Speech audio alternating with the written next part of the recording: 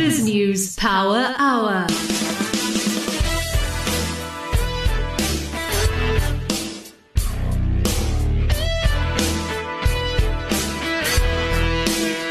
Welcome to the BizNews Power Hour, where we give you the rational perspective on business news that matters. I'm Jackie Cameron for BizNews. On tonight's show, South African equities expert Piet Viljoen to share his investment insights. Paul O'Sullivan, ace corruption buster on a fresh scandal that has erupted around South African politician Tina Joemat-Pettersson, this time over the inner workings of the South African Police Service computer systems.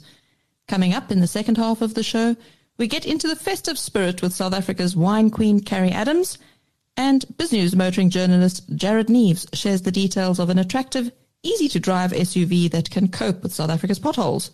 First, my BizNews colleague Melanie Nathan has the day's headlines. Greensill Capital, a startup that provided short-term cash advances and spun off its loans into bond-like securities, has filed for insolvency protection. This after Credit Suisse withdrew its $10 billion credit line. Backers like Japan's SoftBank stand to lose billions. Now South Africa's Barrick Fund, which has a similar business model to Greensill, is crumbling too.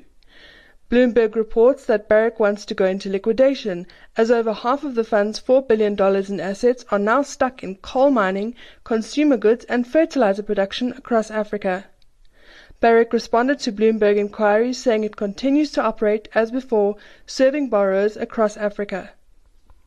Pony Ma's Tencent has been put on notice by China's antitrust watchdog, says Bloomberg. Asia's largest conglomerate was fined as Beijing expands a crackdown that began with Jack Ma's fintech empire.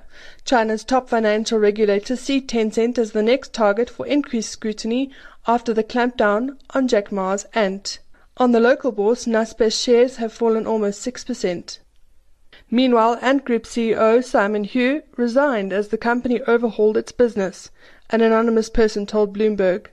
Eric Jing, Ant's current chairman, will become CEO as well, effective immediately. An Ant spokesperson has confirmed Hu's resignation. Hammerson, which owns shopping centres across the UK, France and Ireland, slashed the value of its properties by almost £2 billion last year, according to a statement. Plummeting rental income caused the company's worst loss in history. Bolt Technology, a rival to Uber Technologies in Africa and Eastern Europe, was valued at more than $2 billion in its most recent funding round, according to founder and CEO Marcus Willig. The company raised $20 million in funding from the World Bank this month. Bolt's total fundraising is almost $600 million. In Africa, Bolt plans to use its platform to add other services such as grocery and food delivery. I'm Melanie Nathan, and that was your BizNews Flash Briefing. My colleague Justin Rowe-Roberts follows the stock markets closely for BizNews throughout the day. Justin, what's been happening today? The JSE All-Share Index was down to 68,100. Naspers and Prosus were the biggest losers on the day, with Naspers falling over 200 Rand and Prosus down over 100 Rand to 3,400 and 1,700 Rand a share respectively. Nasdaq-bound Cartrack increased 4 Rand to 66 Rand a share. Harmony Gold decreased 3 Rand to 64 Rand a share on the back of weaker gold spot prices and a stronger Rand. Sibanye-Stillwater decreased 3 Rand to 68 Rand a share on the back of weaker precious metals prices. In the currency markets, the Rand strengthened against all the major currencies to 14 Rand 95 cents against the dollar, 20 Rand and 77 cents against the pound, and 17 Rand and 84 cents against the euro. Gold is down to $1,700 an ounce. Bitcoin is slightly in the red. 1 Bitcoin will put you back 835,000 Rand. And lastly, Brent crude is strongly up at a shade below $70 a barrel. Charles Buerter analyzes stocks for BizNews.com. Charles has the CFA, Chartered Financial Analyst designation. Charles, tell us, what is your number crunching telling us about Aspen? Jackie, my number crunching is telling me that Aspen is a little bit overvalued at present at 151 Rand a share. That is the share price or market price of Aspen today. My intrinsic value for the company is about 134 Rand. So the market price is about 12.8% more than the intrinsic value calculation. And just for our listeners who aren't familiar with intrinsic value, can you just tell us what this metric is and why it's so important when you're deciding whether to buy or sell a share? So intrinsic value is an estimate that many professional investors use, and it's based on accounting knowledge, economics, statistics. It's essentially part art, part science, but it's the fundamentals of the business underlying the share. And the share price, the market price that you'll find on the stock exchange, is very often a very good indication of this intrinsic value, but not always. And that's where the opportunity lies for somebody to make money. Charles, before we close off here, Aspen's share price was trading much higher a few years back, and you would have thought that it would have benefited from the COVID-19 pandemic because it produces dexamethasone, which is a drug to help fight COVID-19. Why hasn't a drug like this pushed up its share price? Well, you have to remember that while people were indoors, a lot of them didn't get the usual flus and things that they would have. And Aspen makes those drugs as well. And there were some supply chain issues in the manufacturing and things like that, delays, which increases costs. But we should see as their partnership with J&J, Johnson & Johnson, reaches production, that should feed into their profits going forward. That was Charles Botha, who covers stocks for BizNews, giving us some tips on whether Aspen is a good or a bad share to buy right now.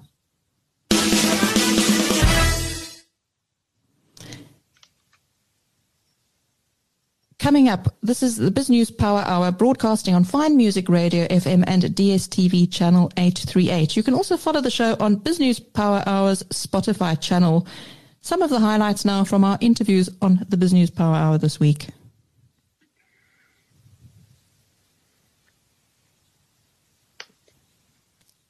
I think, what people don't understand about the Fourth Industrial Revolution Fund, and, when you look at the fund fact sheet, you will notice that it's the fact that the fund has over 380 holdings in it.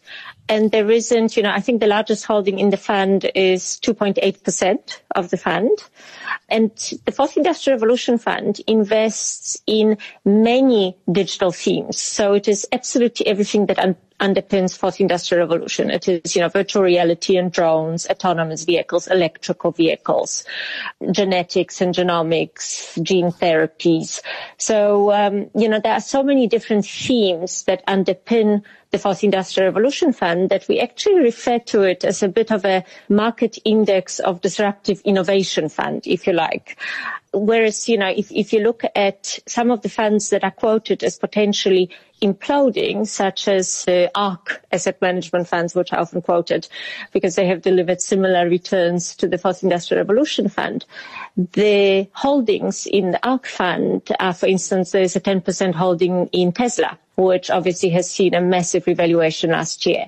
In the Fourth Industrial Revolution Fund, I think Tesla stands at 1.5% of the fund. We have, in the top 10 holdings, we don't have Microsoft, we don't have Google, we don't have Apple, we don't have Amazon. So in fact, it's a very, very broadly diversified fund. But having said that, the fund delivered, 88% return in dollar terms last year. Do you support an easing of exchange controls so that South Africans can broaden their exposure to offshore assets through their domestic pension funds? We would, but I think one must bear in mind there is one important factor. Investing in a pension fund provides you with very significant tax savings, tax benefits. So it is not, I think, too much to ask or to expect from your regulators to then say, if I'm going to grant you the tax benefit, I do want some level of prudence, and then I will impose certain requirements and rules. Now, one can argue whether the Regulation 28 as it stands is excessive. I certainly would welcome some relaxations there, but I don't think it is unreasonable to expect that your regulators would say we do need to protect potentially some less qualified investors, and we do that through prudent guidelines. Charles, brokerage fees around the world are going close to zero. How is Easy looking to generate revenue going forward?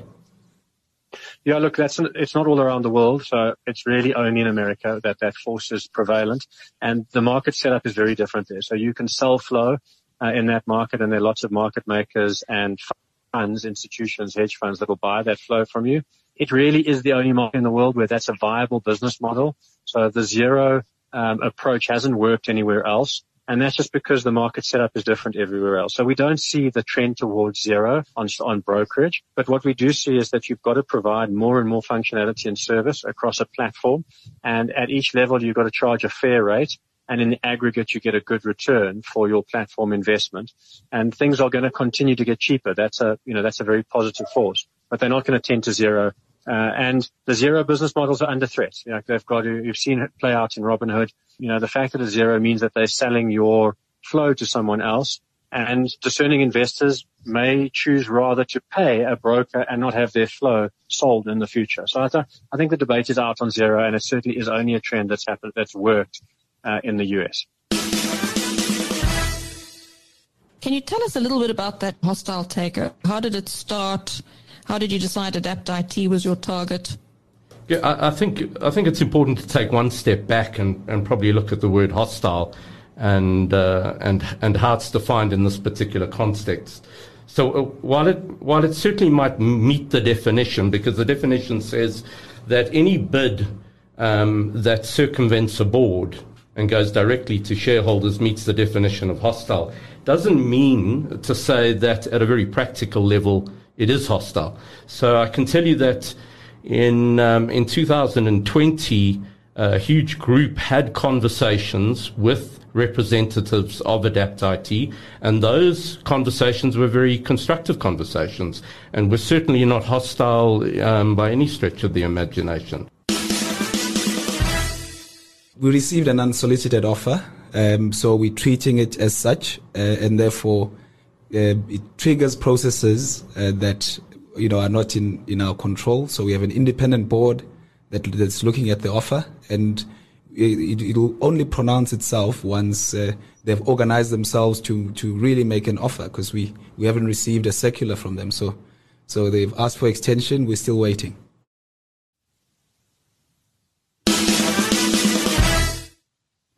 It's a very warm welcome now to Piet Viljoen, fund manager of the Counterpoint Value Fund, a fund which invests exclusively in South African equities, has a time horizon of 7 years, and has outperformed the JSE-LSE. Piet, I see Sibanye and Anglo Gold Ashanti are in the top 10 holdings of your fund, according to your most recent fund fact sheet. Earlier this week, we heard from Sibanye-Stillwater's CEO Neil Froneman, who put out a public invitation to Anglo Gold and Goldfields to merge in what he said would be in the national interest. Would such a merger be in the interests of your investors? Hi, Jackie. Yeah, it's hard to say. It depends on the terms of the merger, if it's a takeout or a merger. So, I think Neil is a smart guy, and he's flying a kite to see what will happen. I think shareholders should just sit back and wait to see what happens. Do you think a merger is likely, or was this just a bit of shaking the bush around? Look, every time gold company share prices go up, eventually you get M&A activity. We haven't seen much of it yet in the cycle, but I think this is an indication that it's starting to come. I think previously we had the whole Harmony Goldfield saga, but when was that? That was about 10, 12 years ago, when I think Bernard was trying to create a national champion as well. And I think Neil is now trying to fly a kite to see if it will work this time. So again, it's hard to say whether it will create value for Sibanye shareholders or for Anglo Gold or Goldfield shareholders. I think one has to just sit back and see what happens. Piet, we spoke to Omri Thomas, a director at Abex Holdings earlier in the week, and like you, he has BAT in his portfolio. Can you tell us why you like this tobacco company?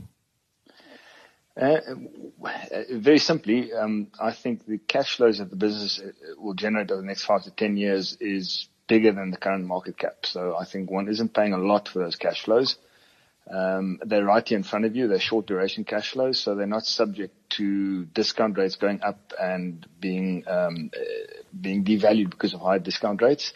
So I think it's a fairly safe investment. It might not be a massively high returning investment, but I think it's a fairly safe investment. It's quite an interesting investment because the company has been accused of being involved in the illicit tobacco industry in South Africa and elsewhere in Africa, including in Mali, where there are allegations that armed militias and jihadis are also linked to the thriving black market in cigarettes there.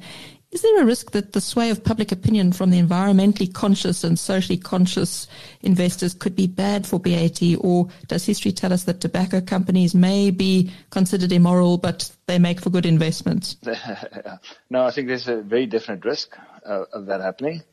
But I also one has to look at what risk is being discounted by the current share price. I think the current share price is discounting a lot of risks, some of them being the ones you've mentioned, and there are other risks as well, regulatory risks and others, a declining market. So there's a lot of risks, but in my opinion, I think those risks are recognized in the share price. So you're not taking on unrewarded risk. And I think that's important for investors to realize. Any investment you make, whether it's in a tobacco company or an IT company or a mining company, you are taking on risks, some that you might know of and some you might not even know of.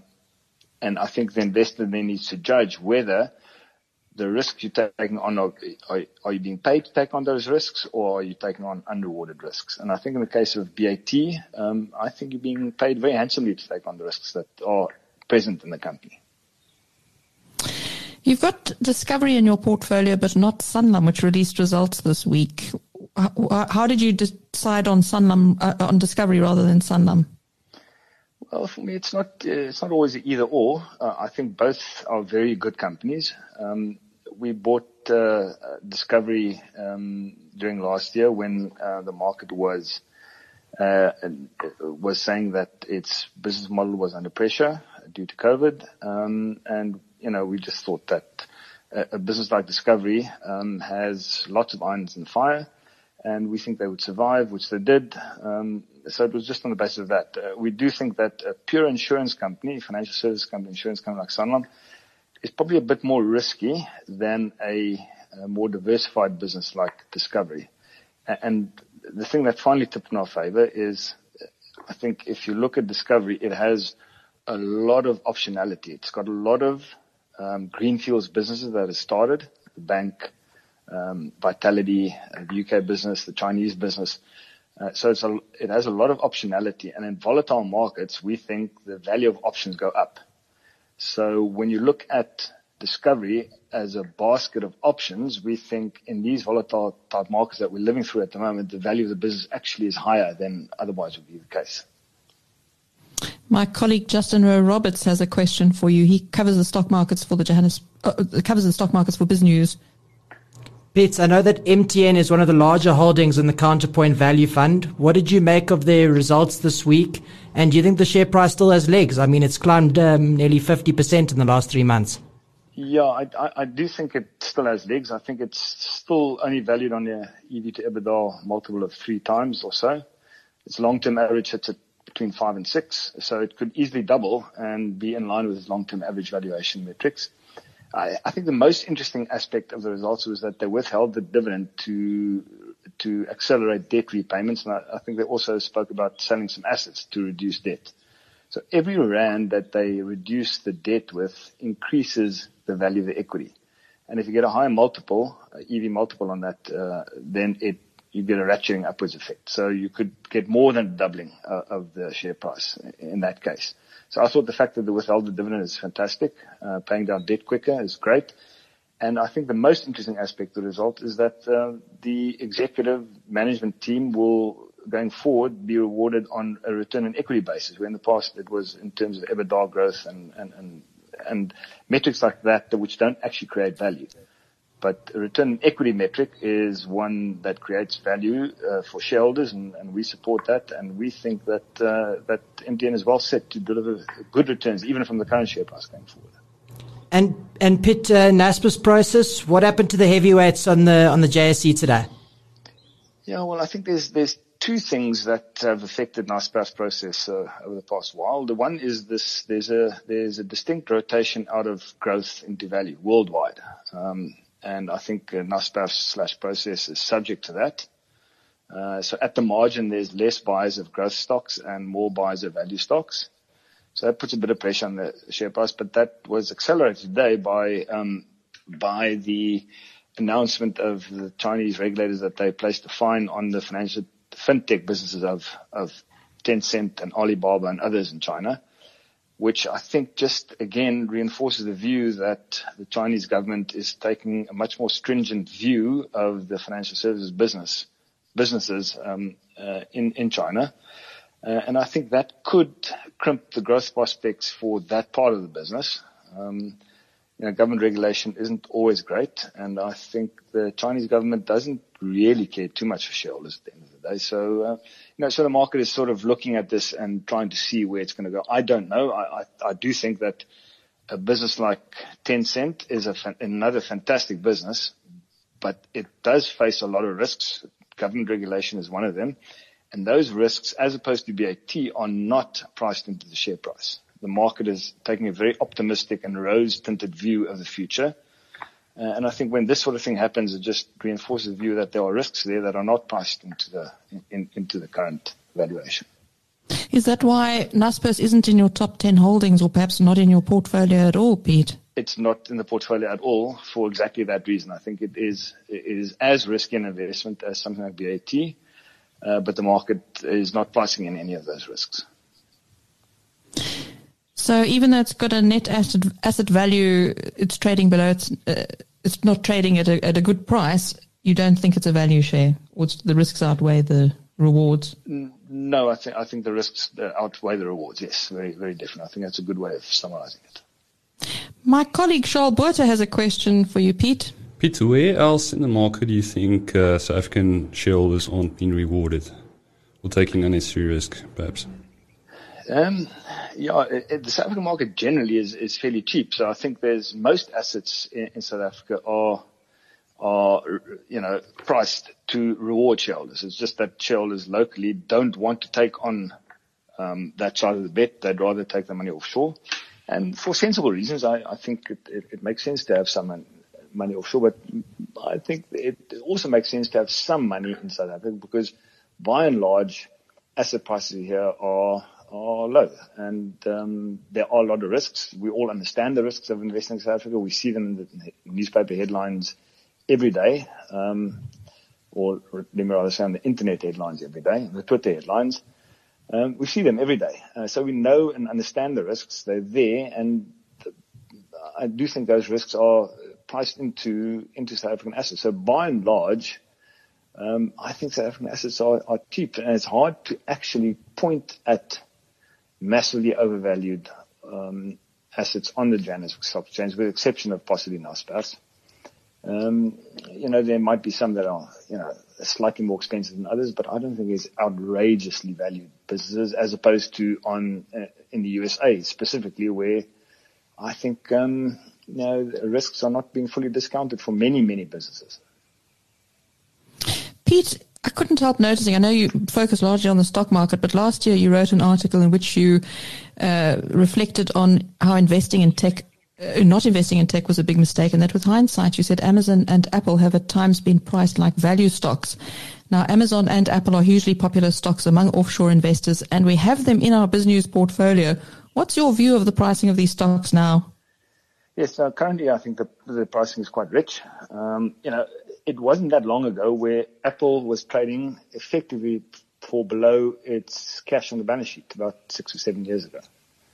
And that was when it was a good investment proposition, and has done fantastically well since then. Where it is priced today, I think, and given the regulatory environment, and also the rotation out of growth into value that is happening, and outlook for interest rates and inflation possibly, I think it's not as cheap, and probably, it doesn't offer the same sort of value it did 5 or 6 years ago. So that piece I wrote wasn't last year, it was last month I wrote that piece. And it was basically saying that, value, is in different places, and it's just not just low PEs that determine value. There's all sorts of other things one has to look at.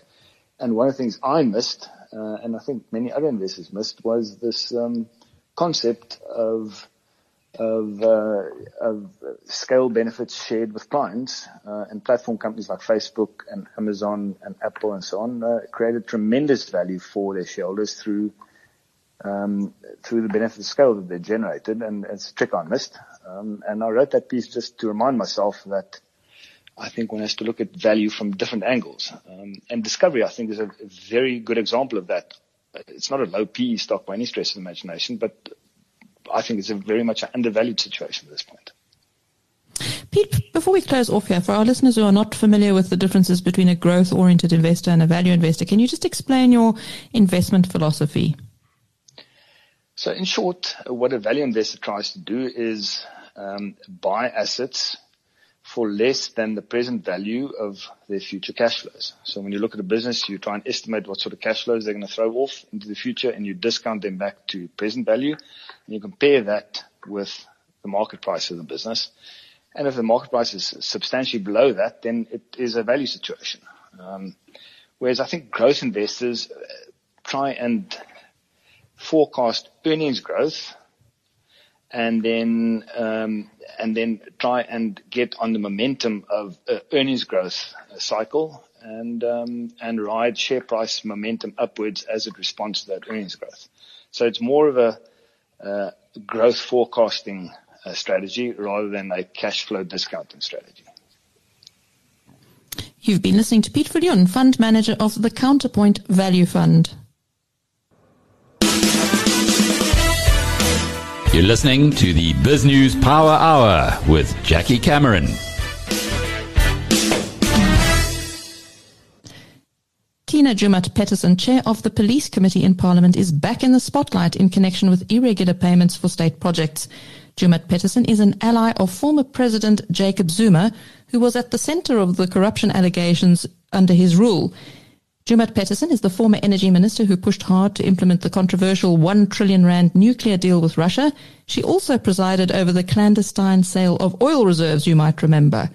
This week it emerged that she appears to be helping friends claim hundreds of millions of rands in connection with the computer system that stores DNA samples and other important evidence for the South African Police Service. The Democratic Alliance is calling for a debate of national importance in Parliament because the information system has been offline since June last year.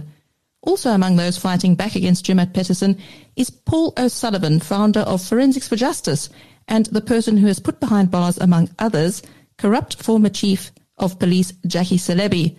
Paul spoke to me, Jackie Cameron of BizNews, earlier about the fiasco and what his next steps are. It seems that Tina Jumat-Peterson is back in the spotlight in connection with corruption. You know, I'm not necessarily saying she's corrupt. What I'm saying is she has a track history of abusing public funds. She was hauled over the coals by the public protector several times, not once, but twice. And the purpose of that hauling over the coals was purely and simply because she had been treating public funds with contempt. If you look at what the public protector said of her in 2012, the public protector said, Minister Jumat-Peterson's defence of ignorance of the costs involved, though accepted, is a cause for serious concern as she displayed a blank cheque attitude towards public funds. Now, she found her in breach of the Executive Ethics Code, and she said, therefore, the conclusion that her conduct amounted to reckless use of public funds was improper and unethical is accordingly justified. And then, of course, in 2014, she got hauled over the coals over the patrol boat issue with the Navy. And again, she said that the actions of the public protector, said the actions of the minister constitute improper conduct and maladministration. And then she recommended, her recommendation, which hasn't been taken into account, by the way, it hasn't been dealt with. It's never been dealt with. She said the president to consider taking disciplinary action against the minister for her reckless dealing with state money and services, resulting in fruitless and wasteful expenditure, loss of confidence in the fisheries industry in South Africa, and decimation of fisheries resources in South Africa, and delayed quota allocations due to lack of appropriate research. I can't think of a higher level of incompetence. This is the same woman that wanted to have South Africa get itself in debt up to the eyeballs to embark on a nuclear power program, which was one of Suma's pet projects. That was a 1 trillion rand project, wasn't it, that was threatening to cripple the whole economy? The first phase was estimated at $1 trillion. Now, obviously, you know, with all the things going on with Greenpeace and global warming and all the rest of it, we do need to move away from fossil fuels. But to swap fossil fuels for nuclear energy when the rest of the world is busy bailing out of nuclear energy. South Africa, on the other hand, because of the capture of Eskom, it suited Eskom and the criminals that were running Eskom to have coal as the main supply for electricity.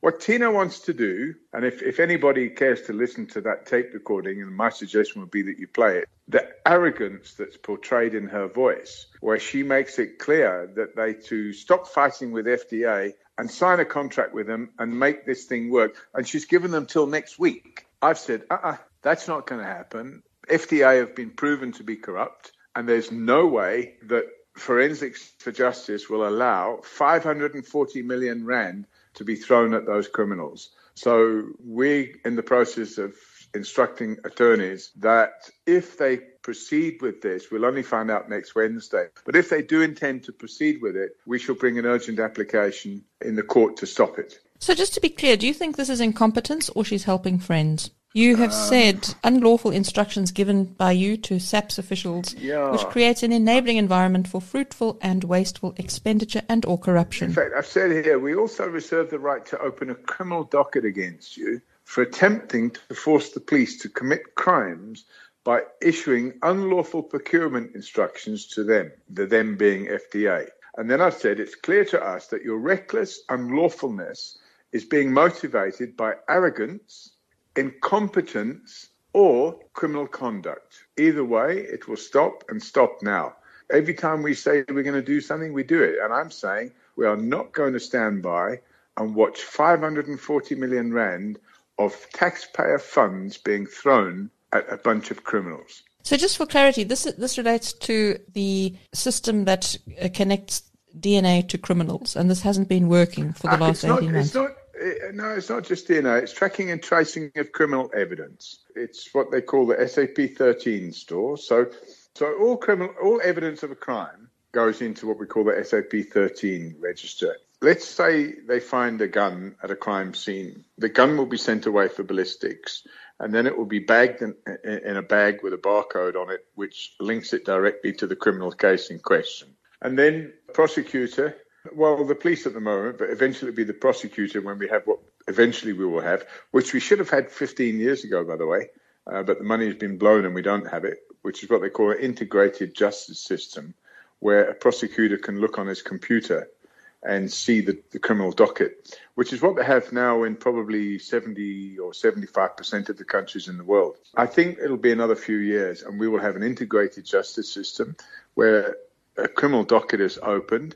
You will give your statement. Your statement will be scanned, and the investigation diary will be electronic. The police officer that's doing the detective, everything will be electronic. He will list all the evidence that was found at the crime scene. It will be tagged. We call it tagged and bagged, scanned, and then it's put into the storeroom. And then when it's put into the storeroom, it will be stored in a particular location. At a smaller police station, it's not a big issue, but a larger police station, they have rows of racks, and it will have a row number and a rack number and a position number, and that all goes on the computer. And then you don't have this stupid situation that we've been having where the trial is going on and suddenly nobody can find the smoking gun or the knife or whatever it was that was bagged. Excuse me for being cynical, but isn't this timing exactly coinciding with the Zondo Commission of Inquiry into State Capture? And isn't this problem with the technology make it much more difficult to apprehend people? This has all been relayed at the Zondo Commission into State Capture. You see, what happened was in late 2015/early 2016, Forensics for Justice opened a criminal docket against Paklani for corruption. And we're saying that his corruption wasn't just about the kickbacks he got from certain forensic supplies companies to build a luxury mansion at Sable Hills Waterfront Estate, but his corruption also involved a much broader scale. Now, we did not carry out that investigation. It was carried out by IPID. But what we did do was we fed into IPID the data that we received and the information and intelligence that we received. We then assisted IPID, who led the investigation, and they came to the conclusion that Paklani had been paid vast sums of money through a money laundering process. The money went out to Namibia, and then it came back from Namibia, and then it was paid to car dealers, and then cars were bought and cars were sold and converted to cash. The whole process to conceal the flow of funds. The end result was that FDA were getting paid to supply. For example, you go out to the store and you buy yourself a camera, and it has a little battery that goes in it. So they were supplying these cameras. Let's say they supplied a camera across the whole country. Forensics in the whole country might be 3,000 cameras. It's not rocket science. If you've got 3,000 cameras and they're 5,000 rand each, that's 15 million rand. Then they sign a maintenance contract and replace batteries once a year for another $5,000 a camera. The whole thing was we call it evergreen contracts. No tender process, a single competitive price was obtained. It ultimately led to them buying and importing goods from Australia from a company which they owned, and they were buying the goods. Let's say item A was being purchased for 1,000 rand in Australia. It was then being sold to their company here for 20,000 rand and then being sold to the police for 30,000 rand. So the police ended up paying 30 times more than the value of the goods that these people were selling. And the whole thing was a total rip-off. And in order to get away with it and not to have any competitive procurement processes, they paid bribes to Paklani. Paklani wasn't the only one. His wife was given bribes as well. But beyond the financial skullduggery here, there's the bigger picture of nobody really being held to account because the whole system is in disarray and some captured friends seem to control the inner belly of the justice system. Well, in fact, if you look at where we were in 2017, 2018, when Paklani was arrested and charged, we've actually gone into reverse. IPID has a new leader. The leader was appointed by a minister of police who we say is not fit for purpose. He's involved in criminal activity and has been involved in criminal activity for a very long time. He shouldn't be the minister of police. He unlawfully got rid of Robert McBride. He unlawfully appointed a woman who was not fit and proper. And she now is complying with his requests. So she has effectively, or is in the process of eviscerating the investigative capacity of IPID. IPID no longer has this high-powered investigation team that they had. She's broken it down. So IPID can just investigate what I consider to be not rocket science crimes. Have you heard from Jumat Peterson yet? Has she responded to your email? No, but arrogant people don't, do they? She's had plenty of time to respond. She'll see what happens. If she stands up in Parliament next Wednesday and is able to get agreement by General Sitoli, that they are going to pay the 540 million rand to FDA, we shall launch an urgent application. No judge in his right mind is going to agree that the police, who've had hundreds of millions of rand stolen from them in the last 10 years, should give another 500 million rand of taxpayers' money to the thieves that stole the money in the first place. It's just not going to happen. We're not going to allow it to happen. That was Paul O'Sullivan talking to me, Jackie Cameron of BizNews, a bit earlier about a new scandal that has erupted around ANC politician Tina Jumat Peterson. Before we move on to talk about wine with wine queen Carrie Adams, let's just take a quick listen to what Tina Jumat Peterson said to politicians at a committee meeting. My ruling in this meeting today is the police cannot investigate the police. If I have to write to the Speaker to ask for an investigation into this matter, I shall do so. I shall take legal advice. In the meantime, I will ask the Speaker how an independent committee can investigate, starting from General Khan to SAPS, and why it has taken so long to solve this matter. Could it be so be recorded? My second ruling is that all court battles must be stopped.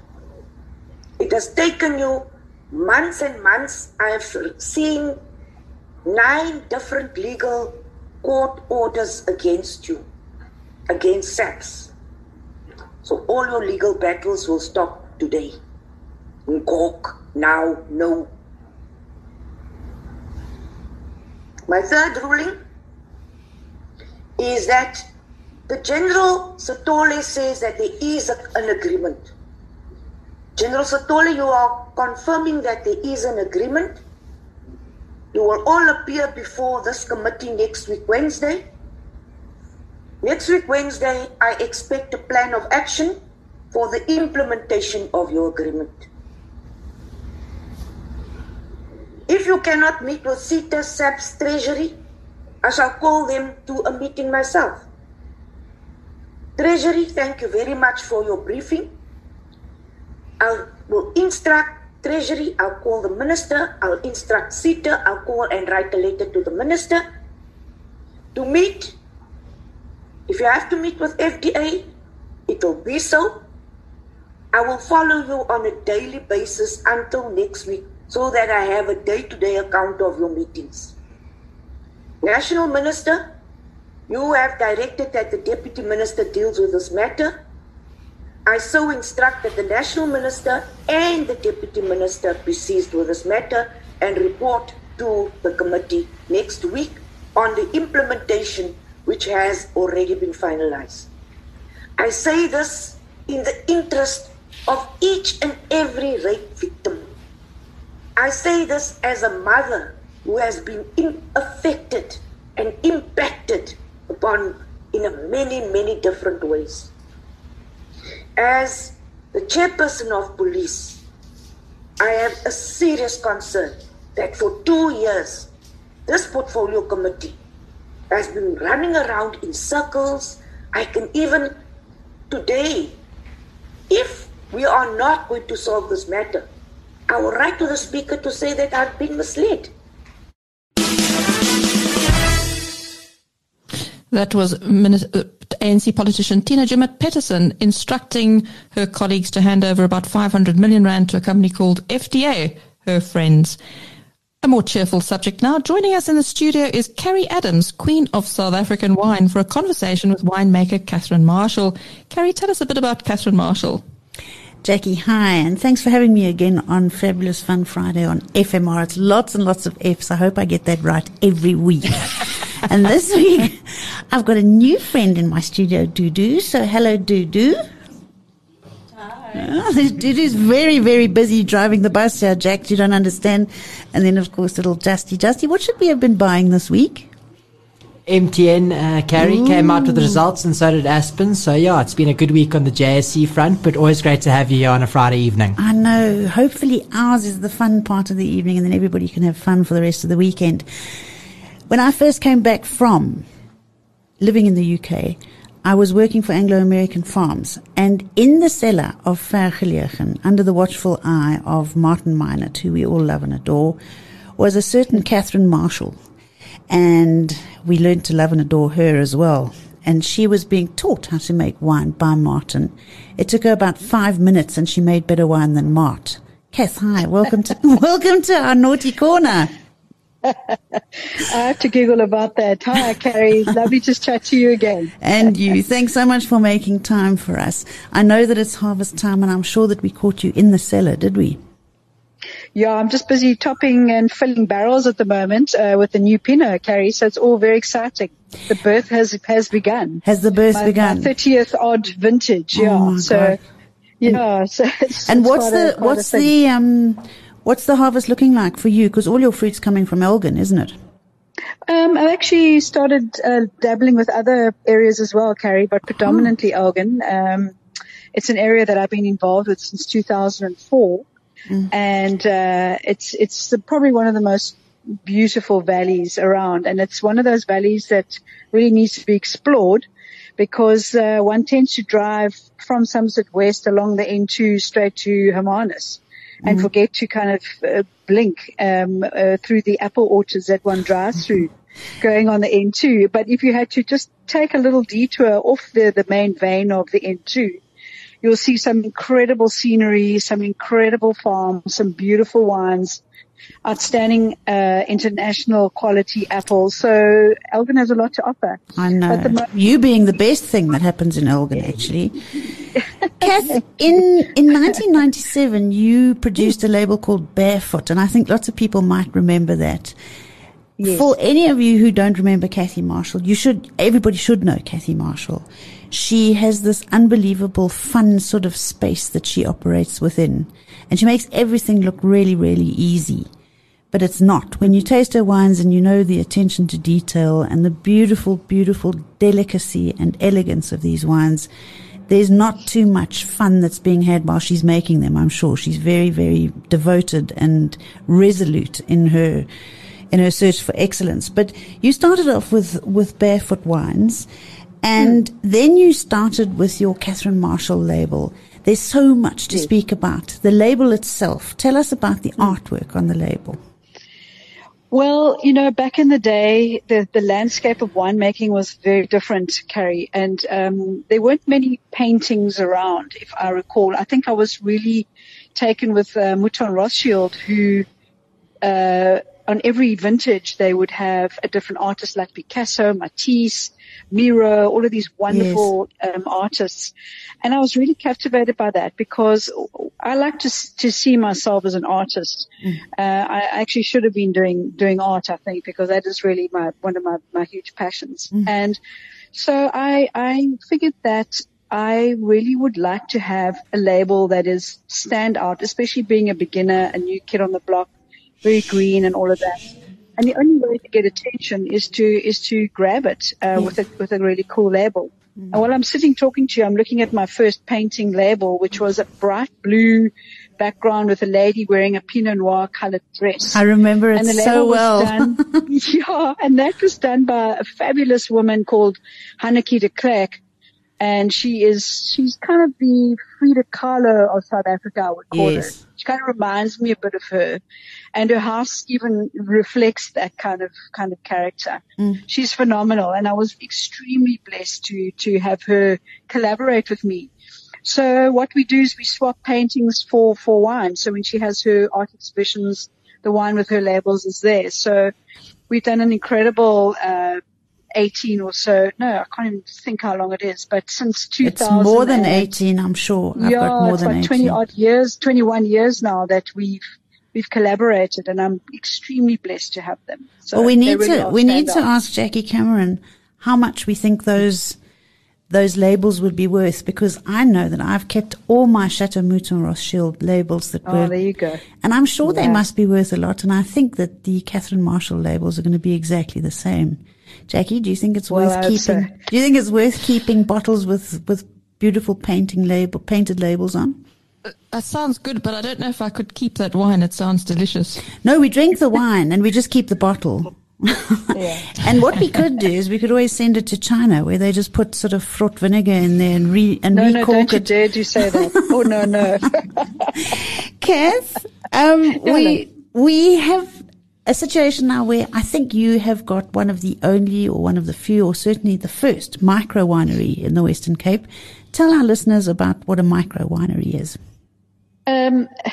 Well, when I'd come back from overseas, I was hell-bent on creating my own kind of garagista-styled wines, because when I was on my travels in the States, particularly Oregon and Sonoma County, everybody who was a winemaker also had their little Zinfandel bubbling in the garage, or their Pinot. And I was intrigued by this. And then going to France, I saw it there as well. And I figured, well, you know what?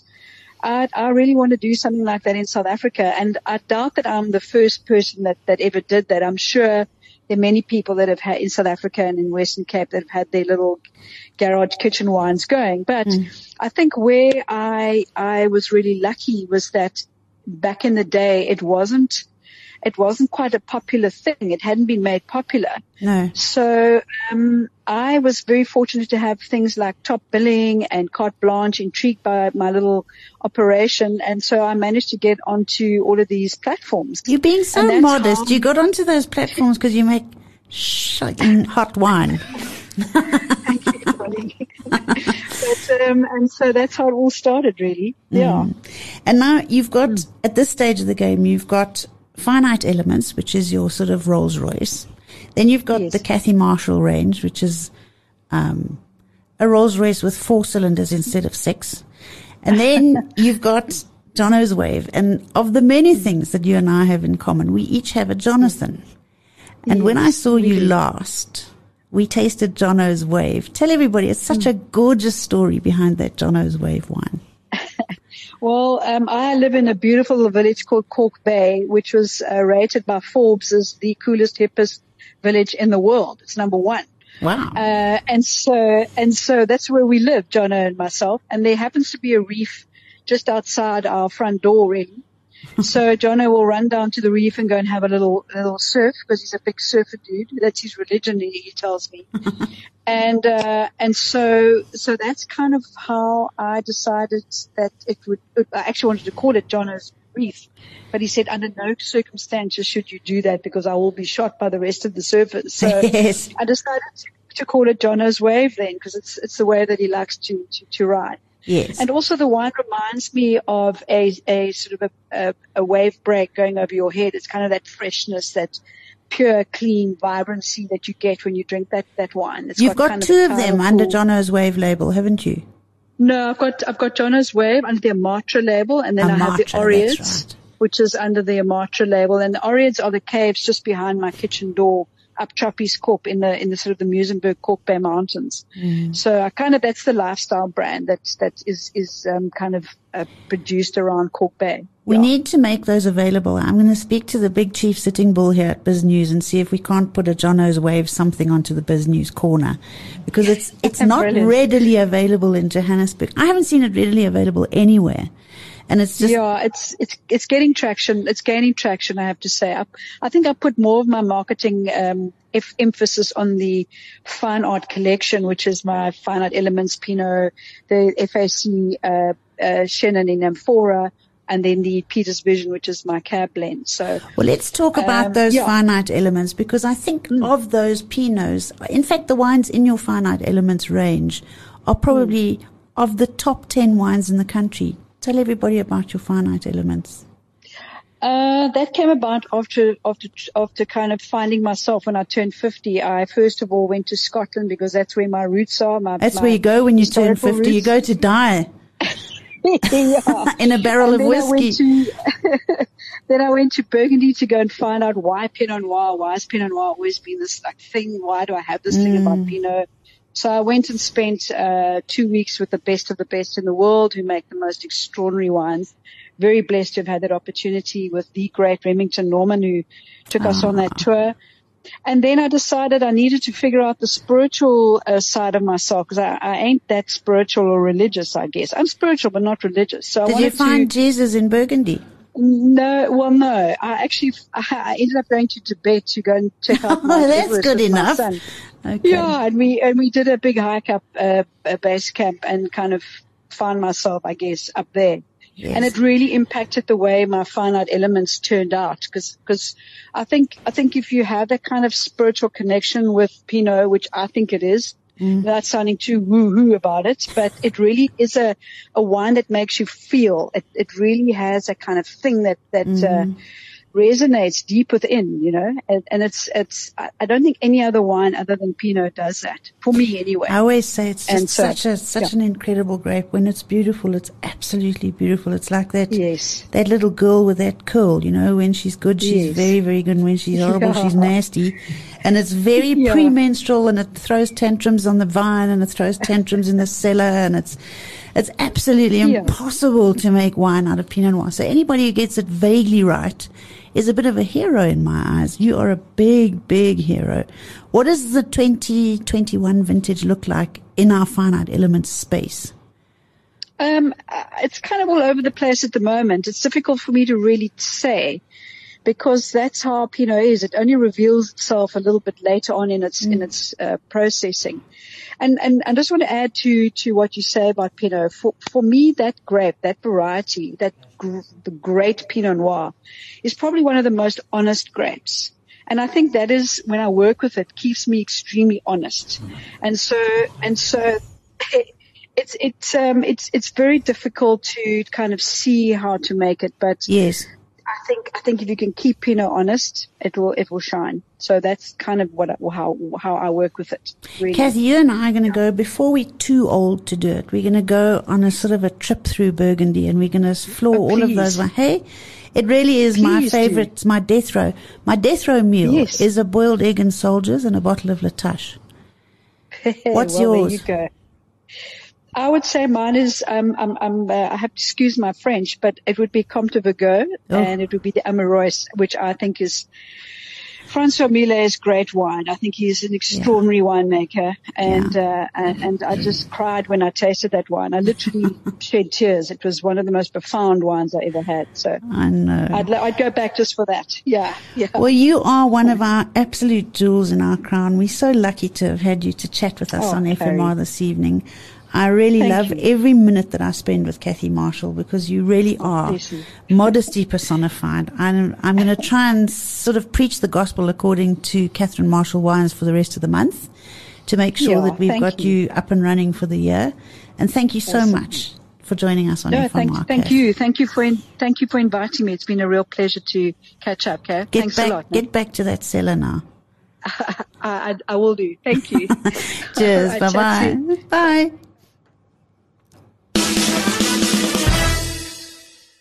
That was Carrie Adams speaking to Catherine Marshall about the art of wine. Coming up, my colleague Justin Rowe-Roberts covers the stock market throughout the day for BizNews. Justin, what's been happening on the JSE today? The JSE All-Share Index was down to 68,100.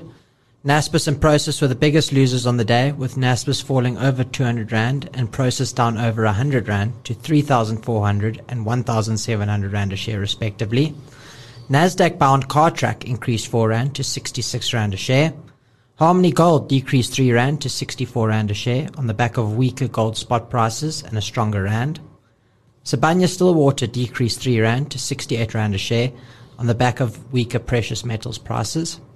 In the currency markets, the Rand strengthened against all the major currencies to 14 Rand 95 cents against the dollar, 20 Rand and 77 cents against the pound, and 17 Rand and 84 cents against the euro. Gold is down to $1,700 an ounce. Bitcoin is slightly in the red. One Bitcoin will put you back 835,000 Rand.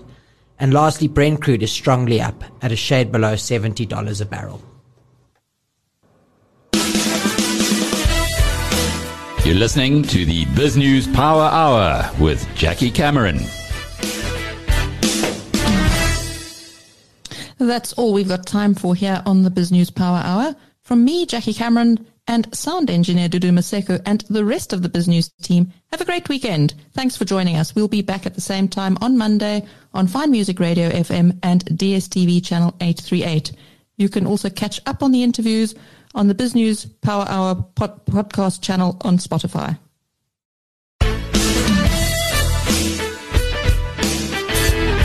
You've been listening to the Power Hour, brought to you by the team at BizNews.